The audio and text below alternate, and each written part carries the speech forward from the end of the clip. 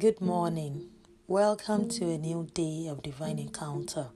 Our strength for today, 10th February, is Joel chapter 2, verse 25. I'm reading the King James Version and it reads, "And I will restore to you the years that the locust had eaten, the cankerworm and the caterpillar, and the palmerworm, my great army, which I sent among you." End of reading. Lord, you will revive my dead hopes to life, for you are the Lord of restoration.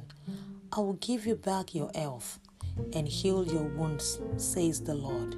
Confess to yourself, Christ in me, the hope of glory, blessings, and shalom.